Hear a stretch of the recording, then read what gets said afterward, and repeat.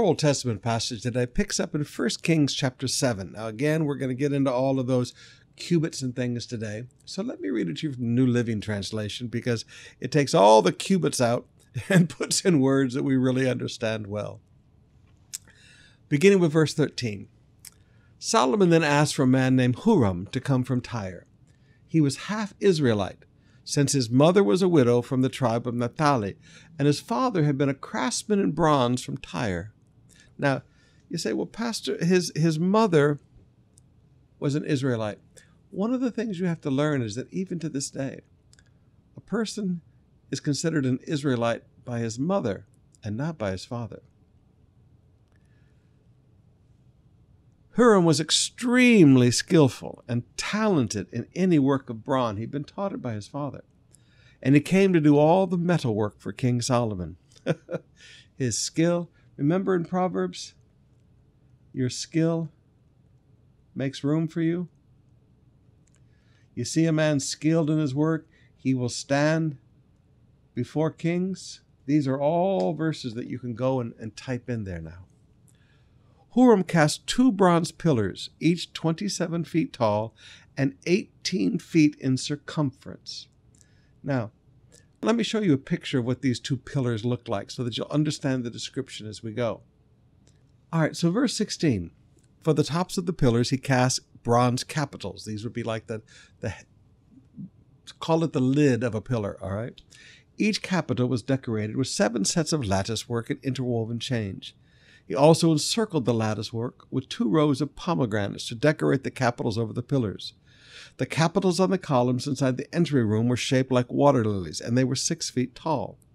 And the capitals on the 2 pillars had 200 pomegranates in 2 rows around them, beside the rounded surface next to the lattice work. Huram set the pillars at the entrance to the temple, one toward the south and one toward the north.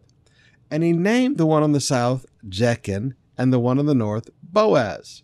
Now, it was very common with these tremendous works.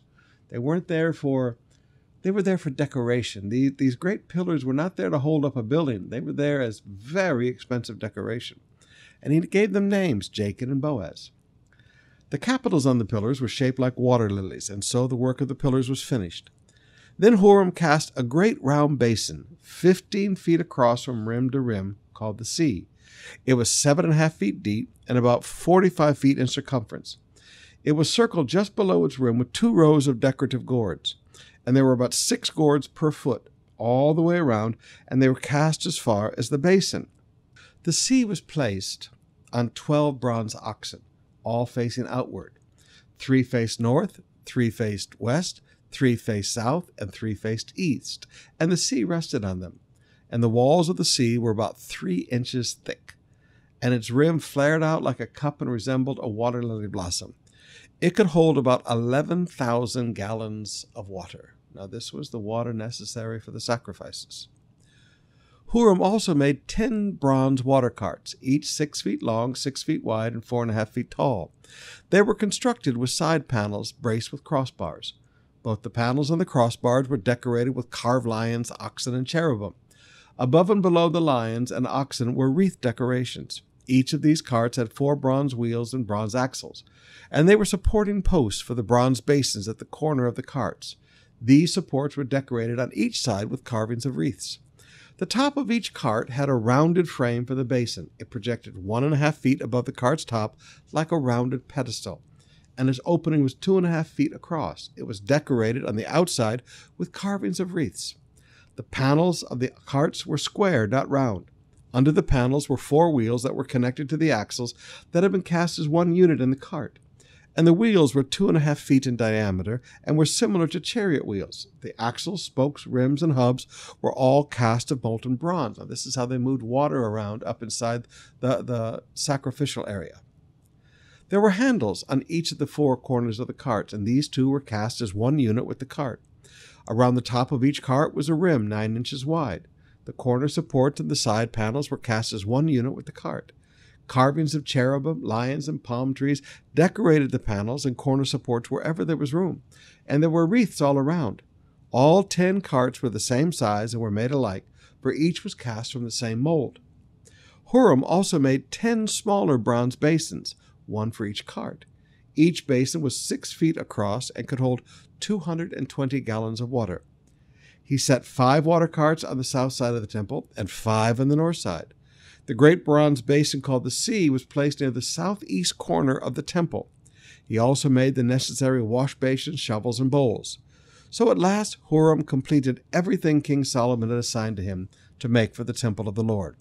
The 2 pillars, the 2 bowl-shaped capitals on top of the pillars, the 2 networks of interwoven chains that decorated the capitals, the 400 pomegranates that hung from the chains on the capitals, 2 rows of pomegranates for each of the chain networks that decorated the capitals on top of the pillars, the 10 water carts holding the 10 basins, the sea and the 12 oxen under them, the ash buckets, the shovels, and the bowls. Huram made all these things of burnished bronze for the temple of the Lord, just as Solomon had directed.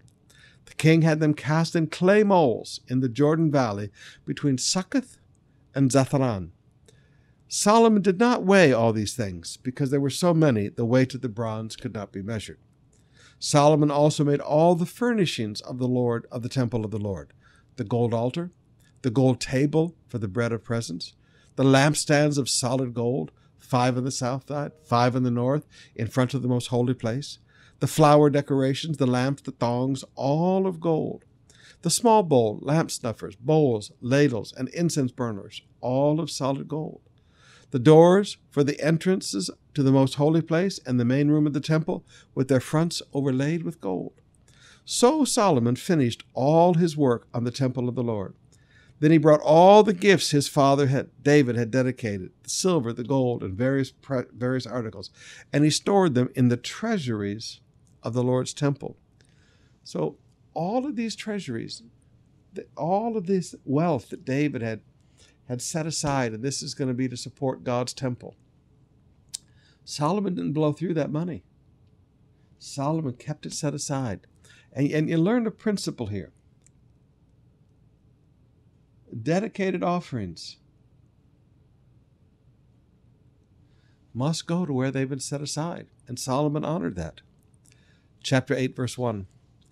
Then Solomon summoned to Jerusalem the elders of Israel and all the heads of the tribes, the leaders of the ancestral families of the Israelites, and they were to bring the ark of the Lord's covenant to the temple from its location in the city of David, also known as Zion. So all during the construction period, the ark was inside the city of David. So all the men of Israel assembled before King Solomon at the annual Festival of Shelters, which is held in early autumn in the month of Ethiam. This is the Feast of Tabernacles. When all the elders of Israel arrived, the priests picked up the ark. Okay, remember David made that mistake. We just taught it last weekend. The priests and the Levites brought up the ark of the Lord along with the special tent and all the sacred items that had been in it.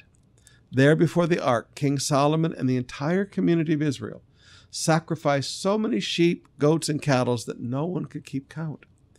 Then the priests carried the ark of the Lord's covenant into the inner sanctuary of the temple, the most holy place, and placed it beneath the wings of the cherubim. And the cherubim spread their wings over the ark, forming a canopy over the ark and its carrying poles. These poles were so long that their ends could be seen from the holy place, which is in front of the most holy place, but not from the outside. They are still there to this day. Nothing was in the ark except the 2 stone tablets that Moses had placed in it at Mount Sinai, where the Lord made a covenant with the people of Israel when they left the land of Egypt. Now notice, nothing was in it. So my question now is, where is the manna? And where is the rod that budded? Aaron's rod. I have no answers for that, but I do have a question. That's how you learn. You ask questions. When the priests came out of the most holy place, a thick cloud filled the temple of the Lord. And the priests, I love this, the priests could not continue their service because of the cloud. For the glorious presence of the Lord filled the temple of the Lord. Now, verses like that I look at and go, oh, Jesus, I want to see that. I want to be in church one day where we just can't continue. because your presence is just so strong in the place. The glory comes down. I've been in services like that. I long to see those days. Then Solomon prayed, "O God, O Lord, you who have said you would live in a thick cloud of darkness, now I have built a glorious temple for you, a place where you can live forever." Then the king turned around to the entire community of Israel standing before him and gave this blessing. "Praise the Lord, the God of Israel, who has kept the promise he made to my father David. For he told my father, 'From the day I brought my people Israel out of Egypt, I have never chosen a city among any of the tribes of Israel as a place where the temple should be built to honor my name. But I have chosen David to be king over my people Israel.' Then Solomon said, 'My father David wanted to build this temple to honor the name of the Lord, the God of Israel. But God told him, you wanted to build the temple to honor my name. Your intention is good, but you are not the one to do it. One of your own sons will build the temple to honor me. And now the Lord has fulfilled the promise he made. For I have become king in my father's place, and now I sit on the throne of Israel, just as the Lord promised. And I have built this temple to honor the name of the Lord, the God of Israel. And I have prepared a place there for the ark, which contains the covenant that the Lord made with our ancestors when he brought them out of Egypt." Beautiful, beautiful truth. Let's open up our hearts now and spend some more time in worship.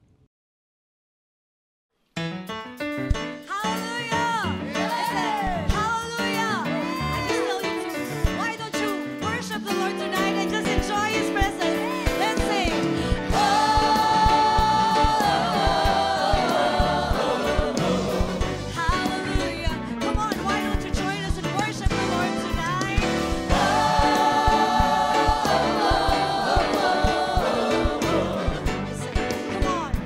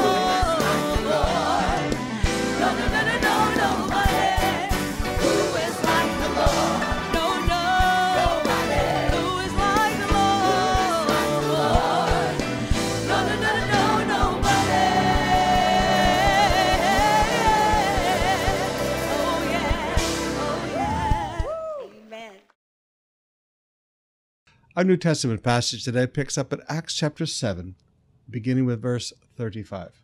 This Moses, he continues his sermon, this Moses, whom they rejected, saying, who made you a ruler and a judge? This man God sent as both ruler and redeemer by the hand of the angel who appeared to him in the bush. This man, okay, so this Moses, this man, we're all talking about Moses here. This man led them out, performing wonders and signs in Egypt and at the Red Sea and in the wilderness for 40 years. This is the Moses who said to the Israelites, God will raise up for you a prophet like me from among your own brothers. So this is talking about Jesus. This is the one who would have said in the congregation in the wilderness with the angel who spoke to him at Mount Sinai and with our fathers, he received living oracles to give to us. Our fathers refused to obey him, but thrust him aside, and in their hearts they returned to Egypt. Now, not physically,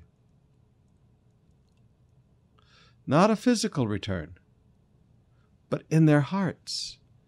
Now, brothers and sisters, you're going to have to understand, it's one thing to do something physically, it's another thing to do it in your heart.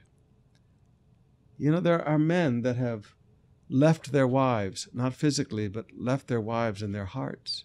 There are women that have left their husbands, not physically, but left them in their hearts.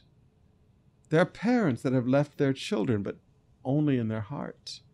There are young people that have walked away from their families, maybe not physically, but in their hearts.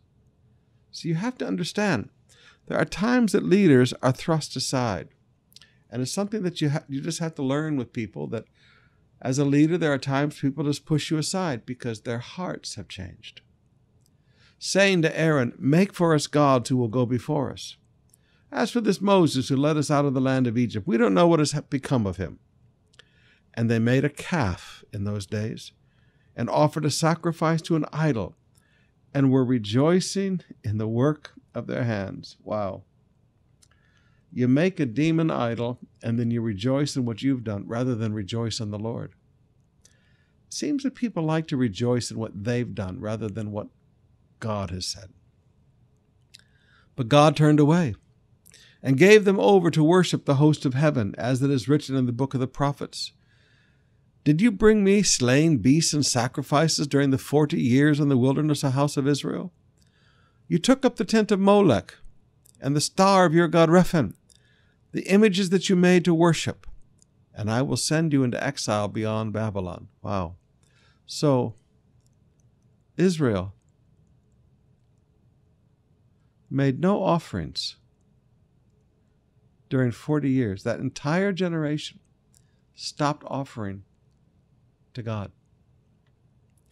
Our forefathers had the tent of witness in the wilderness, just as he who spoke to Moses directed him to make it according to the pattern that he had seen.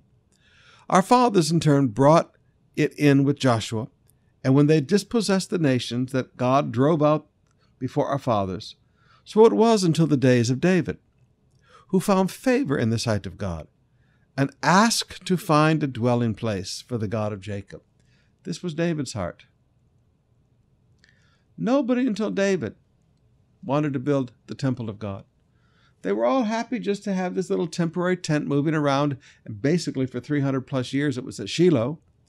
So they were just happy, prioritizing themselves, until David wanted to build the house of God. But it was Solomon who built a house for him. Yet the Most High does not dwell in houses made by hands, as the prophet says, heaven is my throne and the earth is my footstool. What kind of house will you build for me, says the Lord? Or what is the place of my rest? Did not my hand make all these things? You stiff-necked people, uncircumcised in heart and ears, you always resist the Holy Spirit. As your fathers did, so do you. Which of your prophets did your fathers not persecute? And they killed those who announced beforehand the coming of the righteous one, whom you have now betrayed and murdered. You who received the law as delivered by angels and did not keep it. All right, so all of a sudden, the sermon turns. Everything above this, they're going, yes, yes. We like all of this. It's just a historical account of God's walk with man. But now he pricks the hearts and everything changes. In every sermon, you want to get the people coming along with you, opening their hearts. But there comes a time in every sermon when you've got to just look out and go, all right, now here's truth to challenge hearts. It's a great thing to remember. Open your Bibles now to Proverbs for just a little bit of wisdom today. Proverbs chapter 28, beginning with verse 13. Whoever conceals his transgressions will not prosper. Wow. Hidden sin destroys success. He who conceals his transgressions will not prosper. But he who confesses, number one, and number two, forsakes them, will obtain mercy. Notice the word will, not might, will. Now, beloved, confession means to agree with God. Whoever confesses, yes, God is right and I'm wrong, and forsakes, turns away from his sin, obtains mercy. Beloved, in this season, some of you have done some stuff that you've started patterns of life that you're ashamed of, and you keep it very hidden. And you think, as long as other people don't know, my family doesn't know, Christians don't know, I'm okay. I'll just bury this over here. Have you ever noticed when you bury something, it stinks? So does buried sin. It stinks. Beloved, please, confess and forsake, and then let the blood of Jesus flow and obtain mercy. Blessed is the one who fears the Lord always, but whoever hardens his heart, oh, beloved, get a hold of that, will fall into calamity. He didn't say might, he said will. Now, another translation puts it this way, but the stubborn are headed for serious trouble. There are people that just double down on their foolishness. They just double down on their rebellion, and they don't understand. There's nothing but calamity ahead. Like a roaring lion or a charging bear is a wicked ruler over poor people. You take a wicked ruler over poor people, man, it's a destructive situation. A roaring lion and a charging bear, there's no hope. You're in trouble. A wicked ruler, not a good ruler, but a wicked ruler. A ruler who lacks understanding is a cruel oppressor. They may talk sweet, but they're a cruel oppressor. But he who hates unjust gain will, not might, will prolong his days. Here's long life. We live in a world where corruption, he who hates corruption will have long life. We live in a world where corruption is expected and acceptable. But you know what? It's not. It's just not. Whether it's a pastor falsifying records to get extra bonuses, or a contractor falsifying and putting in, substandard materials, or a building inspector, or a purchaser who gets a kickback so that he'll release the contract. There's so much corruption in the world today. And it's almost like, well, of course, this is just the world that we live in. We have to pay bribes. We have to do this. We have to do that. No, you don't. Do you want a long life? Everybody goes, yeah. Do you want a long life? Then hate corruption. Hate unjust gain. And you will have a long life. All right, we'll see you tonight, 7 o'clock. I'm not sure I'm going to teach on Romans tonight. I'm playing around with doing something else. I might teach Romans, and I might teach something to really help some of you that are really struggling with some finances right now. We'll see you tonight, 7 o'clock.